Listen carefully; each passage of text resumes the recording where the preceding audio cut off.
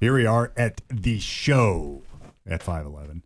So it used to be the lawyer talk show. We've changed the name. Don't worry, it's still going to be really cool stuff. Probably a lot of the same stuff, but then to all the millions of listeners, you're still going to get the show. You're still going to get all the great content. You're going to get all the stuff that you crave every single week. But it now is the show at 511, and that's going to come with some other stuff that's going on here. But now when we talk about go-karts, they can't get mad at us. Right. So we talk about go-karts. We talk about... this isn't a lawyer show. Sunday. This Sunday's race day. It is race day. You want to stop by? Come on, Beard. We got an extra cart for you. I might be able to. About 10:30 a.m. That's when the race starts. National anthem. West Nile track. West Nile. And you actually have to take your hat off and sing the national anthem. You don't have to sing. I'm not, I want him singing. I'm not requiring him to sing. No, I don't want him to sing. Somebody's got to sing it. Somebody's got to sing it. Well, anyway, the show. I've got a recording of Roseanne Barr singing it. I think that's. Yeah, I don't want that. In fact, I think going to be a good one. Maybe we should start singing the We should make Jeff do the Pledge of Allegiance every single show. First, I would like to know if all of you know the words to the national anthem. I can hit all the notes and I know all the words, but not on the air. Not together. Yeah. Not together. All right, so we got. You mean like all the words at the same time? Synchronicity. No. All right, so we have a couple guests, and is this the guest series still on the show? I don't know, but. Judge Brown, we've had you here before, and you loved it so much that you came back and you brought another judge. So we've got Judge Lynch and Judge Brown, both Franklin County sitting judges here at the table on the show. What an opportunity. We can talk about all sorts of stuff. Now, it's no secret that Jeff and I practice criminal law and have done criminal defense now, well, me anyway, for the better part of 25 years. Is it 25 years? I think I hit almost 11 the other day. I think it's time for a career change, maybe podcast host. That'd be good. Yeah. You got the setup for it. I got the setup for it. Now the problem is it doesn't really come with a paycheck. I might just flip your burgers office for years for free legal advice, and it keeps growing because now I have a couple of judges that I'm trying to prime here and get some inside information. Right. So I give no inside information. Thank you. Yeah, the inside information. I know is this okay? And so far the answer has been no. Can't do that. I'm like, okay, just checking. All right. Well, let's Judge Lynch. Let's start with you. So when did you take the? I remember you on the Muni bench at least briefly, right? Yeah, I took the common pleas bench in 2005. It's been that long, huh? Yeah. 2005. I mean, look, not to butter this up too much, but I think you do an awesome job on the bench. I mean, I've appeared in front of judges all over the state and even out of state and in federal courts. And I told this to somebody recently. I was like, listen, I've been doing this long enough to I've been doing a lot, be honest, right? So if a judge asks me, what'd you think of that or how'd I do? If I think it's shitty, I'll just say, honestly, my honest opinion, I think it's crap. But no, I think you've always done a great job. Look, it doesn't always go our way. I mean, often doesn't. In fact, rarely. Yeah. do we feel warm and fuzzy. Actually, that's not true. But it's what we always look for is somebody who treats the lawyers professionally and fairly, treats the litigants professionally and fairly, and just generally isn't mean. Right? I mean, it's like it's such those seem like such low standards, but they are often hard to meet. We've all been to those places where it just seems like, as an attorney, you're kind of like the defendant. If you've traveled throughout the state of Ohio, there's tendency sometimes that treat you like you did this, and that always makes it a little bit harder to operate. Did you guys ever use the term home ruled when you go around and you get home? The home team treatment. Before I was a judge, I was an assistant attorney general, and I did not practice in Franklin County, so I often experienced being the person from out of the county. I've sat in many counties before where it's like they're doing their morning dockets, and it's like, all right, they're calling that case and that case and that case. It's like, I think I checked in first, but now I'm being called last to come up here.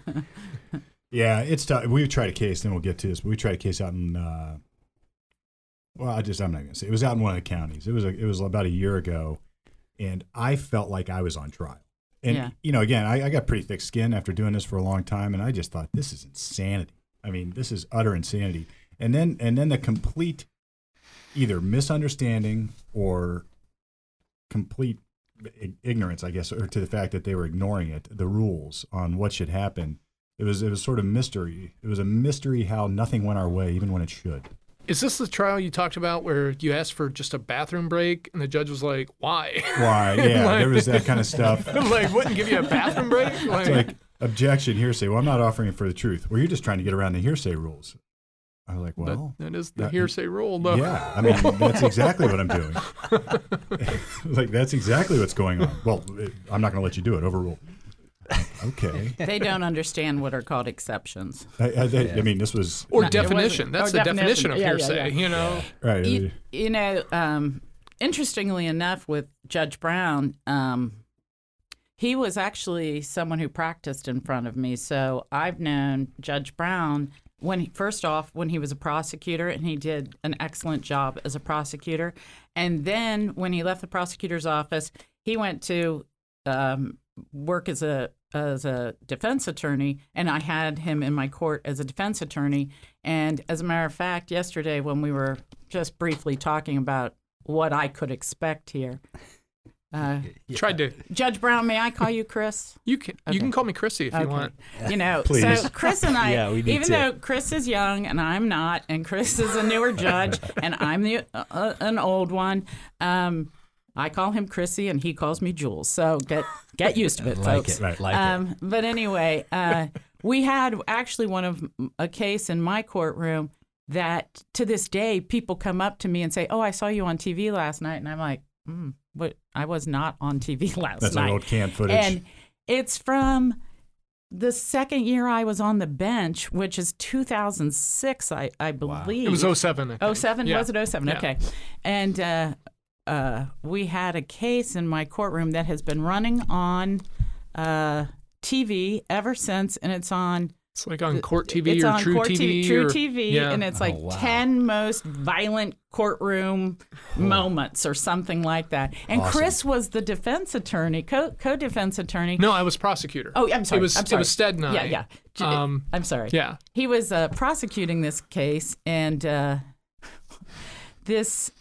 was Wendell Hollingsworth was the defendant, and he attacked his defense attorney, who was Scott Wiseman was the at Wiseman, the yeah, I time. remember that, And yeah. that was before Chris went and worked Right. with Scott. So, and Scott was doesn't just... seem like the kind of guy you want to attack. Oh my gosh! He was ready not for it. at all. He I knew- actually thought Scott broke the guy's leg. Like, he attacked his own attorney, which should tell you something. Yeah. But Scott was no one to mess with, and Scott grabbed him by the foot, and he twisted that foot, and I'm sitting on the bench. In the meantime, the deputies are up, and they got their tasers out, and in the whole One of the thing, deputies shot the other one of in the them- foot. Deputy, It was a Deputy melee. Norris. Deputy Yes, Norris got yep. shot with the laser. And let me tell you something, what a bull he was. Now, he did yell bull, the rest of it, in court, but he literally pulled that out of his leg and then went back at it. It was one of those situations that I've never experienced since. You don't experience that often. But the beautiful part about that case was when it came to sentencing, the courtroom had a lot of press in it. You maxed him. And, well, that's now, in fairness, saw that coming. fairness, He deserved every single He had been in prison. day. He was supposed to be in prison for 54 years prior to this incident happening.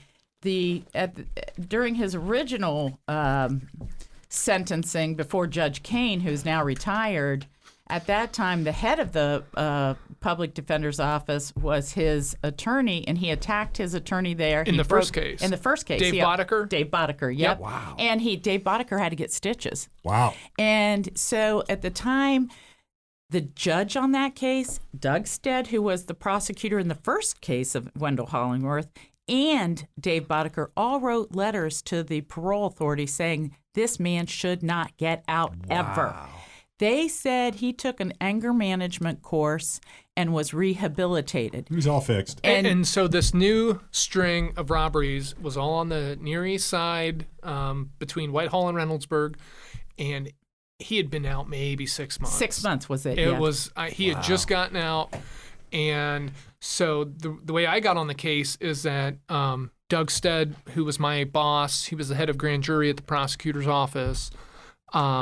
He would allow his staff to pick a case, and he would do a trial with you. Just pick a case, I'll do a trial with you. So I go in on a Monday.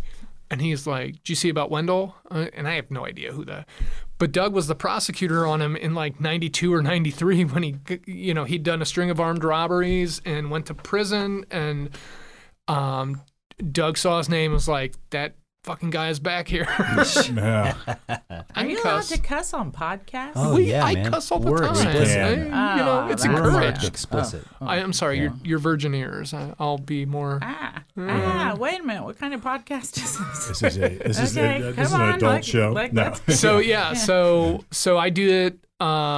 Doug catches the case. It's my turn. He's like, "Let's do it." And so Scott Wiseman gets appointed. I think he had gone through 1 or 2 attorneys before, and then you appointed Scott because he was just difficult. He's a pain in the butt. That happens it used to happen when Scott Wiseman was here because Scott had a particular style and nature and build that if I had really problematic, violent defendants, I knew that Scott could handle them. Well, So unfortunately for Scott, and he has left the practice of He law has, right. since. You're probably I'm responsible. It's because of you. responsible It's because of you. I hope would you know. give him all the horrible cases. But- Exactly.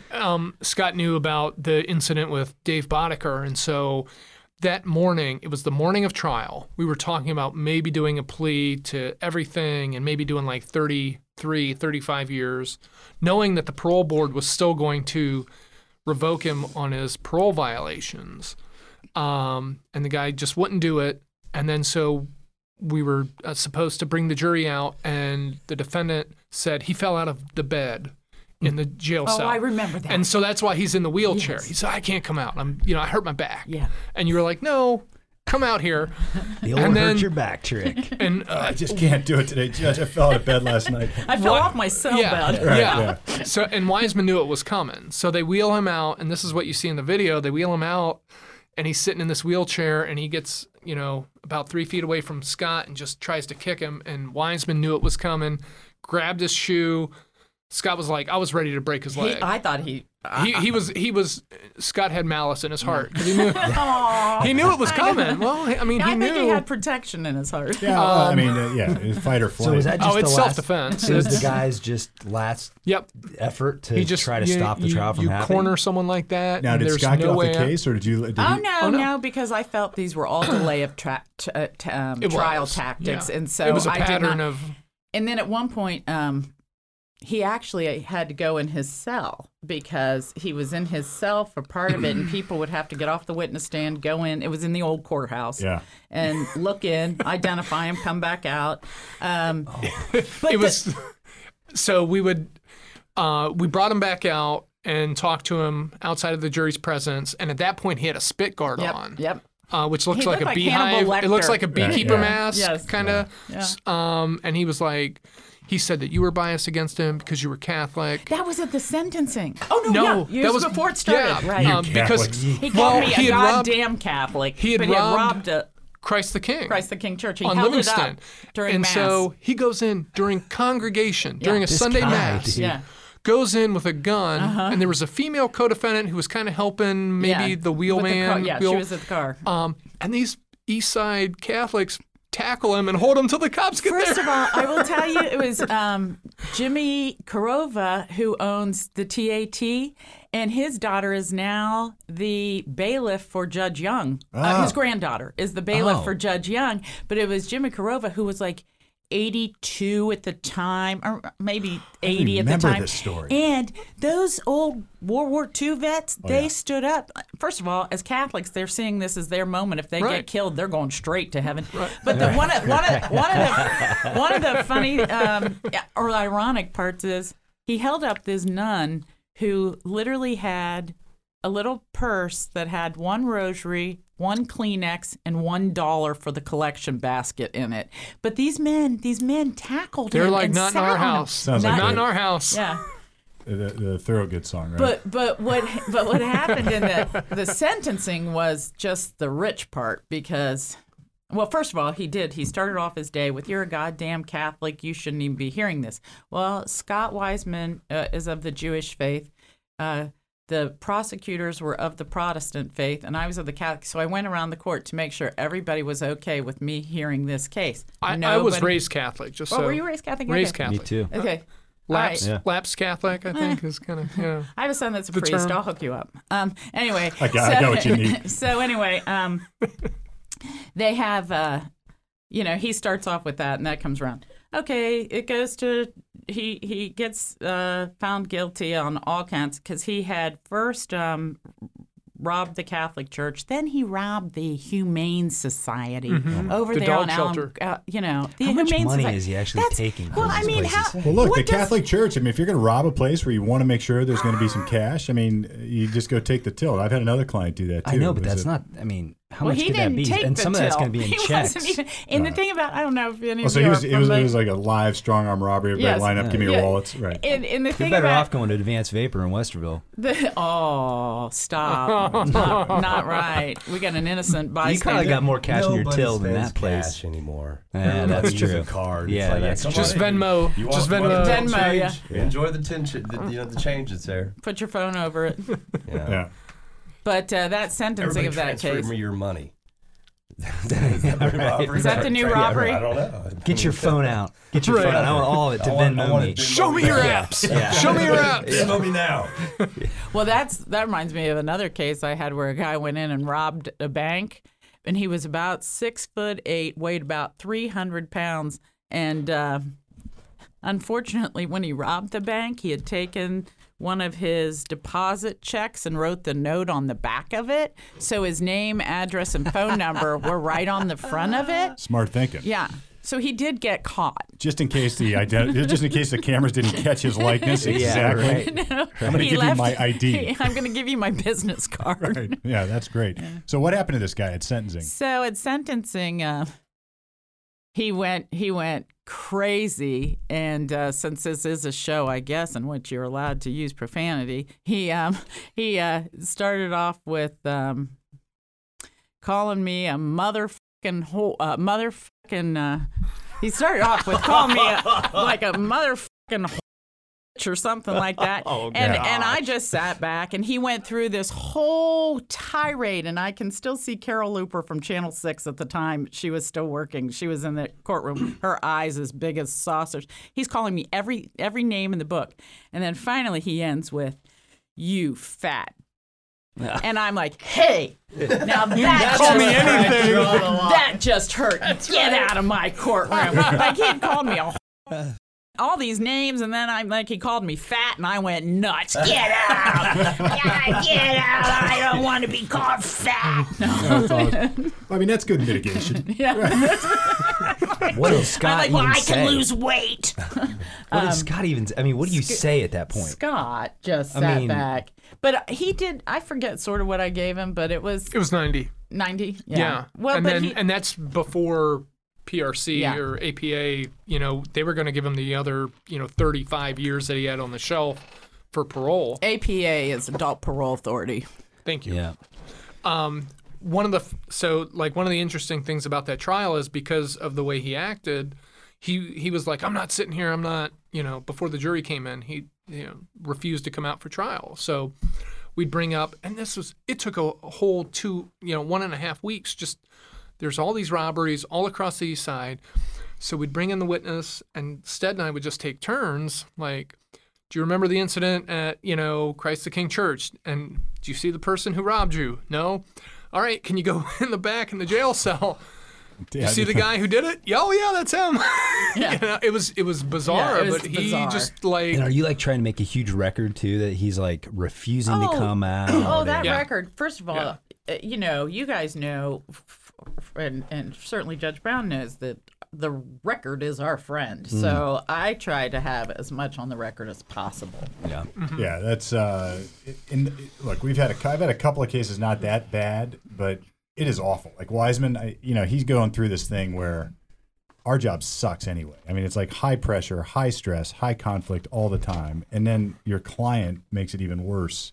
And the whole, it's like it's an impossible scenario from our perspective. I do feel like, so in the past 16 years, what I've noticed a lot are how many defendants argue with their, like, act like they know more than their defense attorney. And I have really noticed this, that defense attorneys' jobs have gotten what I see and believe to be more difficult over the years from people who are either getting advice from other defendants in the jail. I mean, that I feel like your job's online. Yeah. However they're getting their information, I feel like they're challenging you guys in a way that, or you people, in a way that has never been done before in the past 15 years. I feel like all the time I have defense attorneys talking to me about client management. Well, there's two things there. The first is, in this day and age, you've got the internet and you've got other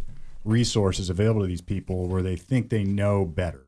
And certainly there's a trust problem. But I think equally important, so my mentor, it was Bill Meeks, and I watched him for years deal with clients.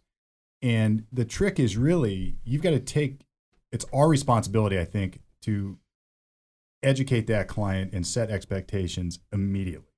And what happened in 2008 is all the lawyers in the pipeline, all the lawyers who were going to go to the big firms, and half the lawyers at the big firms lost their jobs. Yep. So now everybody is a criminal defense lawyer. Right. Everybody. And they have no freaking clue what to do. And then that created a competition in the market where lawyers will sit. I mean, I get this all the time. Well, so-and-so told me they can get me off of this. And I'm looking at them and it's like, listen, man, I've been doing this a long time. You got an eyewitness. You had a gun. There are drugs involved, and you're going to get convicted if you go to trial. I don't know what this guy's telling you, and then they'll go hire those people. So I think And you some left of your it, checkbook at the scene. Yeah. With your right? name You left on your it. checkbook and business cards, Right. Exactly. and And people, DNA and fingerprints and There's a picture of you, your calling card. and I know Bill taught me. You know, it's about the results, and the results have to be defined in the context of the problem. You can't just say, "I get great results, everybody wins and walks away a free person because of." How great I am. And I think there's a lot of people selling that, or at least they're either actively selling that pitch, or they don't know how to set expectations otherwise. And you remember Bill, I mean, he was very firm about what things are, and he was fair but firm. And it's like, look, no, you're wrong. You're not doing this. And this is how it's going to be. I have just seen too many people fall into a trap where they don't have that control at the outset, and then by the time you get to a trial, Right. it's chaos. it's It too is. late. Yeah. It's too late chaos. then. Yeah. Absolutely. Once, if you're not setting their expectations and telling them realistic advice, it's, Wiseman used to say, it's not my job to be your cheerleader. I'm not here to say rah rah, yay yay, everything's gonna go your way. It's It's ice cream I and need to give rainbows. you it's puppies and unicorns. It's not that's Yeah. Well, and he would have these heart to hearts with like guys like he would get appointed from you and Judge Kane and others. This is like, my job is to give you legal advice. Right. It's not to tell you that everything's going to work out. and it's also to make sure their constitutional protections are in Right. place. Mm-hmm. Sure. Like, I mean, Yeah. there's, because, from the public perception, people are always like, how can somebody defend somebody who is raping babies? And you're not defending the actions. You're defending their constitutional protections. Yeah. And so, like, I try to explain to people that I would not proceed in my courtroom without making sure that people who know nothing have somebody there that knows the Constitution and knows how to protect their rights. I mean, Yes. for me as a judge, my pleasure is not in putting people in prison. That's not my pleasure. That is a consequence of their behavior that happens, not of like, oh, good, let's put somebody in prison. It'd be my hope that we never put anybody in prison because they don't do anything to create that need. Sure, it'd be better if we didn't need to do it at all. But then we wouldn't have jobs. We still would have jobs because we still have those, Those lovely civil? civil dockets. Yes, Well, and it's such a good way to put it. And generally speaking, I love my job because of that. I mean, I truly love how the Bill of Rights fits into the justice system and how the constitutional protections fit into the justice system. And I love it so much that when it doesn't work or somebody's doing something that is afoul of that, whether wittingly or unwittingly, whether it's a judge, whether it's a prosecutor, whether it's another defense, something, it drives me nuts. Yeah. And I hate it. And I remember early on, sort of when the light bulb came on in my career, how it all fit together. It's like when you have like how the trial rights fit in with the whole perspective of it, and how I could sort of organized my thoughts for trial, I remember thinking, wow, this is awesome stuff. And it has nothing to do with the client, and it really has nothing to do with the individual. It has everything to do with the case, the evidence, and our system, which is really nothing short of awesome. Now, here, this is where I take over the platform and get on my soapbox. I'm going to turn it over to you guys. Because what I'm seeing now is that, by and large, more and more people are willing to give up those constitutional protections for whatever cause they are championing. And taking this out of our arena for a minute, you get people who don't want, we shouldn't be able to say certain things. We shouldn't be able to do certain things. We shouldn't be able to, because they disagree with it or it's offensive, or call it free speech or call it not free speech. And it scares the crap out of me. And I don't know if I'm just an old guy looking back and saying, you people are going to ruin our country. But I do see this notion where people don't have a basic comprehension of what we really have here. And I would start with Congress and Senate. Sure. They need to understand. First of all, they need to go back and take high school civics. Like, they need to understand the separation of powers. They need to understand what the Constitution is. Is there a specific politician to which you're referring? All of them. I am telling you, all of them. In the executive branch? All of them. Maybe. All of them. No? I'm telling nothing you. jumps to mind? I figure any of them. From the top, actually, Chris, from the top down, I would absolutely say that, from the top down. I think the executive branch is the least important of all we have. I mean, that's how our I think Constitution. the judicial branch is the most important. I agree with you. Yeah. I agree with you. Now, if you go back and study history, there's some concept whether we should even have judicial review. We won't. That's another debate on Marbury versus Madison. Oh, Jesus Christ! If You're you going go way back, but if you look at our structure, I mean, everybody's upset. That was about Chris being a Christian. He used to be a Catholic. I heard him invoke Jesus Christ, so I'm Yeah. sure that's a Christian term. Yeah. Well, he was. I've got way worse sins to genuflecting. account for, Jules. Yeah, the executive branch really has the least amount of power, at least in my opinion. It should. Now, there should be a balance, I suppose, but I think their balance is sort of insignificant. But you're right. So you get the General Assembly. I see this all the time, more in drunk driving law than any other area, where maybe the General Assembly thinks we ought to be harder on this because whatever lobby that got them elected says we should be hard on this. So we're just going to make the judges do things. We're going to make the judge take somebody's license. We're going to make the judge give them yellow plates. We're going to make the judge give them an interlock device without a basic comprehension of what that really means on the ground when you get back to like a real courtroom setting. What the heck does that mean? That means that this is a pain in the ass for everybody. And it means that there's no wiggle room or gray area for you folks to do what you've been elected to do, which is exercise discretion within a broad frame of the law. And it's frustrating. And that really goes to what people consider the gravest crime, and that is taking someone's life. Sure. And so when you take someone's life, judges have zero discretion. None. That is so appalling to me. Like, zero discretion. Like, so here's the thing. You either get A, B, or C, and the legislator said it. So to me, the legislator has overstepped their bounds by saying exactly what it has to be. So you can have a range. They can make a range, and then you, as a judge, we have that discretion within that range. But when they take away any discretion, we have none. They have overstepped their boundary. They have infringed on the third branch of government. And I see this politically speaking, I try to sit back and see what's going on and just identify what I do for a living, right? I identify inconsistencies in how people are talking out of two sides of their mouth or whatever it would be. So you hear all these harsh criticisms now of mandatory drug sentences, that all this changed back in the 80s when we were going to have this war on drugs, and especially in federal court, the guidelines came out and really screwed up drug sentencing for a lot of people.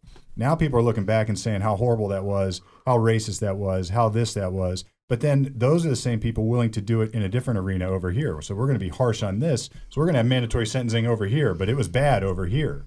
And the point is, if it's bad, it's bad, right? You have to so if you're using the General Assembly to legislate policy using the judicial branch as a tool, then it's bad no matter how you do it. Well, how about the Ohio Department of Rehabilitation and Corrections, which we call ODRC? How about ODRC when we sentence someone to prison? So even if we sentence someone for 2 years, 6 weeks after they're in prison, we get a notice from the prison saying we are moving these to an IPP, which is an intensive prison program, which means they're moving them out of the prison into the community, into a transitional housing. Sure.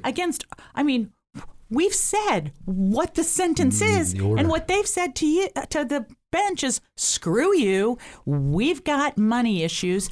See, it is not Chris and I's job to determine the budget for the prison systems. It is not our job to say, oh, they can't afford this. It is our job to punish the defendant and to protect the community. And so for them to, after we make a decision, years, first of all, you have to be a lawyer for 6 years. I've been a judge for 16 years.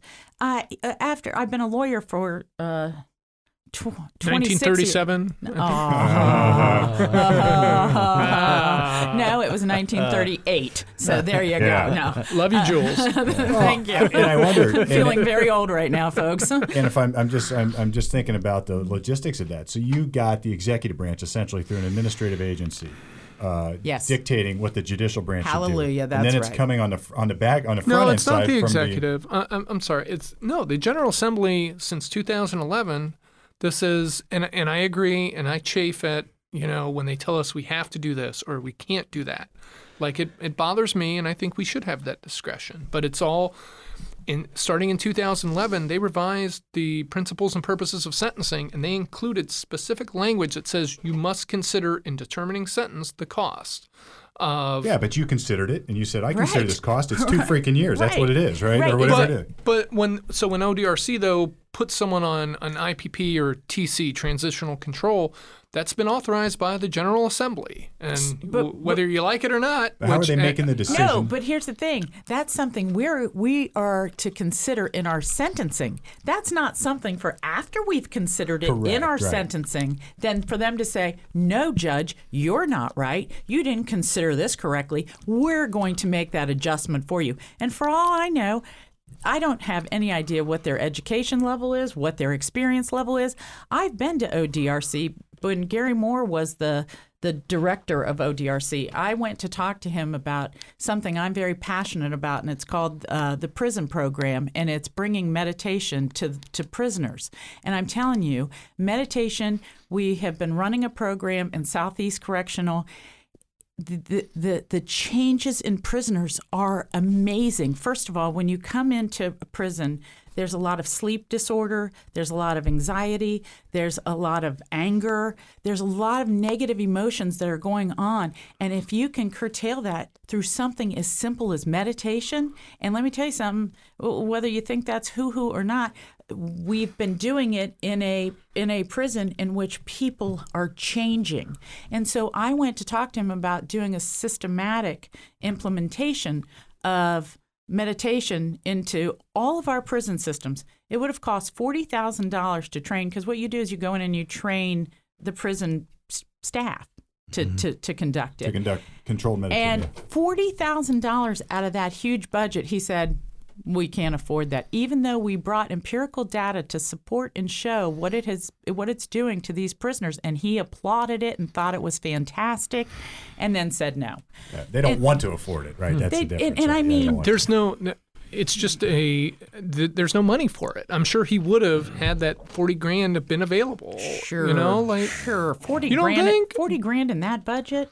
Come on. I mean, that's like Right. They're you could probably cutting just corners. call your vendors and actually give a little bit of an audit to where you're spending the money Yeah. and come up with 40 grand without even trying. Yeah, But- I just don't think that for the whole entire. We have Ohio has one of the largest prison populations in the country. is that right? Yes. I didn't know that. Yep. And so, yeah, we do. And so I feel like when you're talking about dollars for like TCAP and dollars to save money in prison, I feel like that they're willing to give us $62 to every person we put on probation in lieu of Send. prison. Yeah. And so what Do I'm you, saying is, do you want to talk about TCAP? Because we were kind of talking it before we went on the air, and I know it's a point that you and I. well, here's the problem. It's 20 I know after we're running 8, out and I've got to go 'cause of time here. This can be part one, right? Yeah. We can do this again. Yeah, we could because be part it's one. fascinating stuff, and you're into all sorts of topics that can come from this, Uh-huh. like who's in charge. So you basically you have government money, and you're giving the government control over how to spend it. So they're making these decisions. Now you have the chance to go lobby it and say we think you should spend the money here. You should spend the money here. But there are special interests that are going to. There's always somebody specialer than you, And that usually is the person who's given the most money on the front I was just end, going right? to say. So that makes you really special if you give somebody a lot of money. And so Well, it's really special that you've got a lot of money. now we are free in this country to give people money to get elected and do whatever. So maybe the answer is not to stop that, but maybe limit the government's discretion and authority to run the business that private folks should run. And so I'm not saying the private prisons are great. I'm not saying they're not great. Yeah, I'm just saying that That's a whole nother show too. Oh, what geez, you that's- have is a whole mess here, and we can try to plug the leak here in with one program, and then it starts something over here, and we all see it on the ground, right? Like the criminal justice system is a microcosm of what's going on out there, and Why do I smell marijuana down here? Are you guys smoking? I'm getting high every day. It's stuck in Jeff's beard. No, I see He's got some. I see a vapor going over here. I just Yeah, am that's trying to make sure that nobody's doing anything illegal in my presence. No, and these things, we were talking a little bit about this Yeah. about CBD Yes, and, yes. and leaf pot and everything. I actually think that would be a whole nother show because with the new law in Columbus and with what's happening, like I think that pot, everybody wants to talk about pot now. Like it is the thing everybody wants to talk about. I'll be 60 in October, and I'm telling you, I see more 60 to 80-year-olds now getting on board with marijuana. It is it's a mind-boggling thing. So I'd like to come back and talk about it. You are killing me because I am? I talked to you yesterday and I said, they talk about like real political stuff and they kind Oh, of do get you at think each other. marijuana's political? Yeah. Oh, I very was just much. talking about what is Well, going on. well, just when I talked to you yesterday, you're like, yeah, we should probably just talk about our jobs and Yeah. stay away from divisive issues. And now you're like, There's nothing I let's divisive talk here. about Yeah. weed. Let's talk about marijuana. But it's I all didn't- over the yeah, place. I did. And it's, I did not consider. I'm sorry. Well, I didn't consider that no. a divisive issue. I thought that No, was I'm something just that we're giving you a hard time. He's just giving you grief. Any chance I get, any chance he gets. I would and love I get it to. right back. It's like the little brother I'd like to give a nookie to. Yeah. I think it'd be awesome if you guys came back. I mean, we can do. I think there's a lot we could talk about here that sort of relates directly to what you guys do for a living every day. I mean, it's fascinating to hear your perspective on. I'd not considered your thoughts or the judicial perspective on. I sentence somebody and then the Bureau or Department of Corrections changes it later. That's insane. And I think your point that you're making, and I agree with you on this, I don't agree with you much, but is that some unelected bureaucrat He's is very deciding, young and inexperienced, folks. and good looking too. You forgot that. He is cute. But some unelected bureaucrats deciding, Yeah. when someone gets out of prison, and that bothers me Yeah. too. Like Yeah. I gave you those 2 years for a reason. Right. You earned those 2 years. That was what we called our judicial discretion that comes with our experience. I understand the reasons why they changed the law in 2011. I don't agree with it. Right. And so I think that's the one maybe area that you and I philosophically kind of are aligned on. Well, I think we need to cover that some more in the TCAP program. We're going to talk about that. That's coming, and I would love to go through our conversation about CBD, marijuana, and the ramifications of that in the city.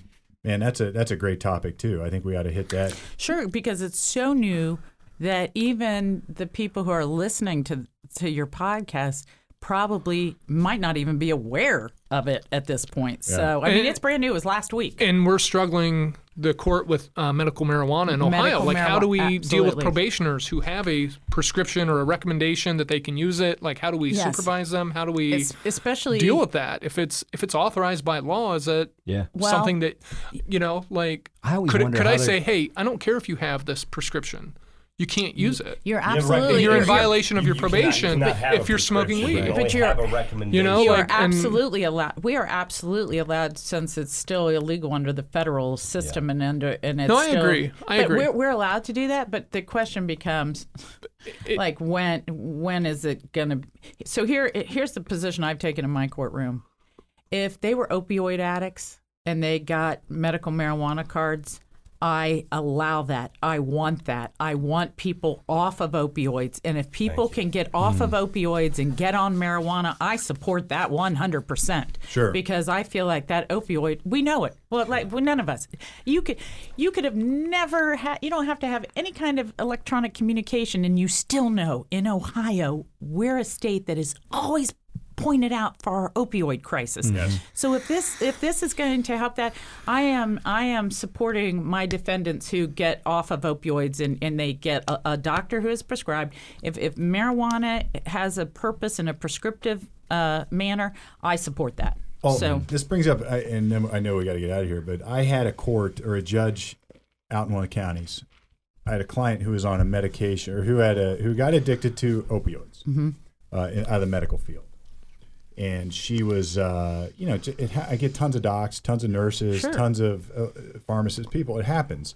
And she also had depression issues. I mean, she had all these comorbid problems that went along with it, whether they were symptoms or cause, who knows. But she was prescribed another drug, and it was called gabapentin, which is and it has multiple uses. Yeah, it was originally prescribed, I think, for like some sort of blood pressure issue or something, and then the people realized it also had a psychotropic effect of something. I'm no expert on it, but it was a prescription. I was looking at it, and I saw it, and I go to the judge, and the judge says, "Well, I'm not going to let her take that."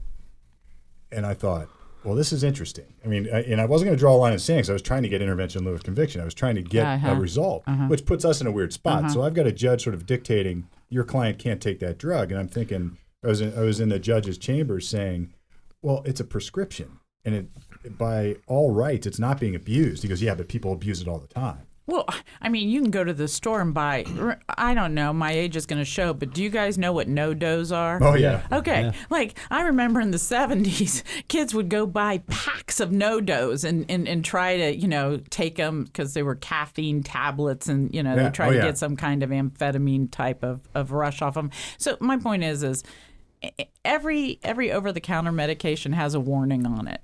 So anything that has a warning that it'll make you sleepy, don't operate, don't do this, any of those, if you abuse them, have the ability to, be abused. So I mean, you got a script for a drug, and this is going to come up with marijuana. You get this essentially what you call, it's got to be a recommendation, but essentially a prescription, and then the court is going to be in this spot where it's got to say, I'm cool with that or not cool with that. Yeah. At the same time, eventually we're going to have docs coming in saying, no, I mean, there's a reason for this, and we're using it. But unlike a lot of over-the-counter stuff, I mean, we have a per se alcohol limit, right, and marijuana limit. So now we have people that medically can take it, but they're going to have too many nanograms of marijuana when they're driving a car. And here's the real problem with that is that marijuana has a psychotropic effect for X amount of time, but it stays in your system. Yeah. So if you get pulled over 2 days later, you are not under the influence of the psychotropic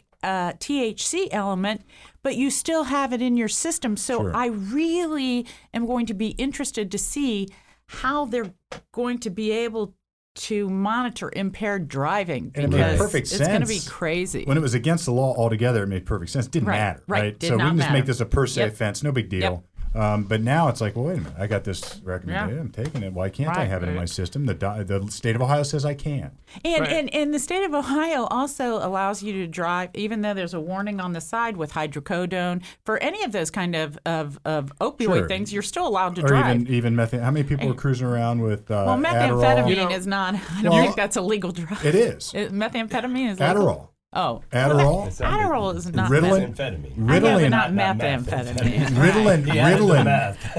No. It's absolutely true. Ritalin is it's essentially the same as the meth you're gonna get on the street, and people get scripts for it to treat their ADHD. Well, no wonder children have such mental health problems. Dear God, we're giving them meth. Yeah. All right. Awesome? So all right, we gotta go. So this is the show at 511 here with the judges. Children are on meth. Gotta go. Yeah. So we are. I used to close by saying off the record, but we'll just say on the record with two judges here. So we are off the record and on the record with two judges. Can I ask one more question real quick? Yeah. What was the 70s like? Because I was born in 1980, so I wouldn't know. Chris, I have the 70s were just horrible. You wouldn't have the perspective to know. Yes, that's beautiful, there you Steve. Go. So, Thank you, guys. Can I say one more thing, too? I know you and I don't agree on a whole lot, but working with you and the other judges on our bench, like, I used to think part of the reason I ran for judge is because I thought that some of the judges weren't as good and I could do better.